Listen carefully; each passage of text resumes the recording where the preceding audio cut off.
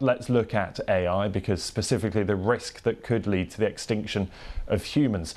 Many top experts have signed a statement warning of the risks of artificial intelligence, and this is what that wording says. Well, mitigating the risk of extinction from AI should be a global priority, alongside other societal scale risks such as pandemics and nuclear war. The G7 group of leading economies, the EU, US, well, they've all been holding meetings trying to work out how to tackle the challenges. Well, I've been speaking to Stephanie Hare, a technology ethics researcher, about the current risks posed by AI. They aren't talking about what they're doing to stop these risks from manifesting. So they are all still building this technology. They're not saying they're going to stop building it. They're building it. And they're still seeking investment. And this investment is into the tunes of multiple billions of dollars. So that's not really a mitigation strategy, is it? Without wishing to disrespect the people on the list who are serious people, and I listen to them, there's a lot of people who aren't on that list who are also very serious thinkers and who are warning of very different risks. Not the sort of science fiction risks, but the risks that are happening with AI right now. And those are risks of discrimination. Those are risks of misinformation and disinformation. Those are risks to interference in our elections. And it's interesting because if we don't talk about the risks that are happening right now, then they can carry on making money. And they can carry on having us all think about things that may or may not happen in the future.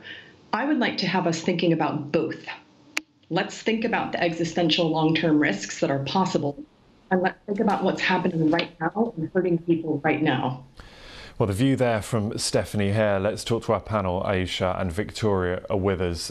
It's quite a warning, isn't it, Aisha? The mitigating the risk of extinction from AI should be a global priority, so says this warning. Is this just scaremongering, or should we be really concerned about this stuff? I think we should take heed from what a lot of these experts are saying. I think on the one hand, AI could provide some really important solutions to a lot of problems that we have in society, right across, particularly in the health sector. I was talking to a radiographer who was saying they're hoping to develop AI which can really look at cancer scans and things like that very, very quickly. So you can see that there could be some huge advantages.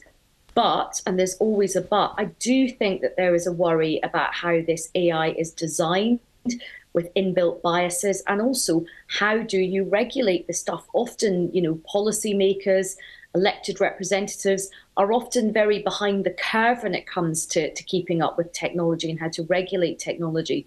So I think we are right, and politicians and regulators should heed the warnings, particularly from people who've been very involved in artificial intelligence from the beginning.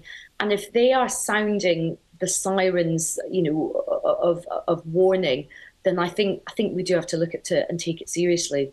Yeah, and that's the challenge, isn't it, Victoria? Because, that list of people warning against this is a who's who of people in the AI industry. There's some very big names.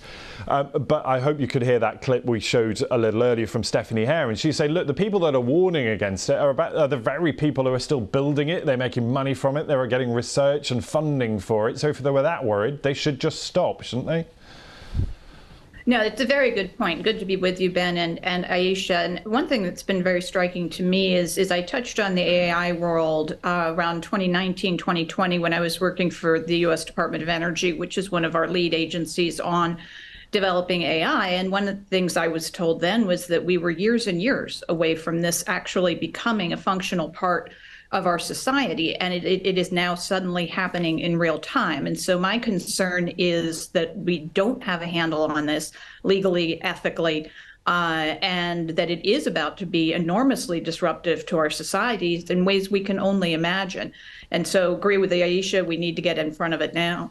Yeah, and Aisha, you talked there about some of the practical, very useful applications of this technology, particularly in healthcare. We talked just last week on the programme about how it managed to whittle down a list of potential antibiotics to treat infection, and it managed to save hours and hours of lab time to find the ones that could work. But I wonder how we regulate, how do we separate the good from the bad?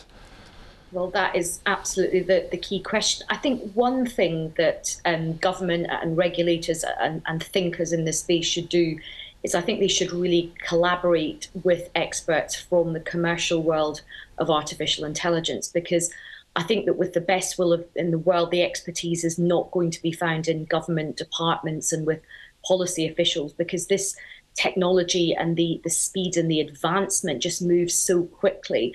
I think this is one area where regulators and policy experts really should bring in expertise from the private sector, from these people who really are at the cutting edge, because they're going to be the ones that can help, if not get ahead of this stuff. It's hard to keep it, at least try and keep up with what's going on. Yeah, and Victoria, there is a danger, isn't there, that regulation done in a panic is not the best regulation. It's not really got the best interests of both users and the industry at heart.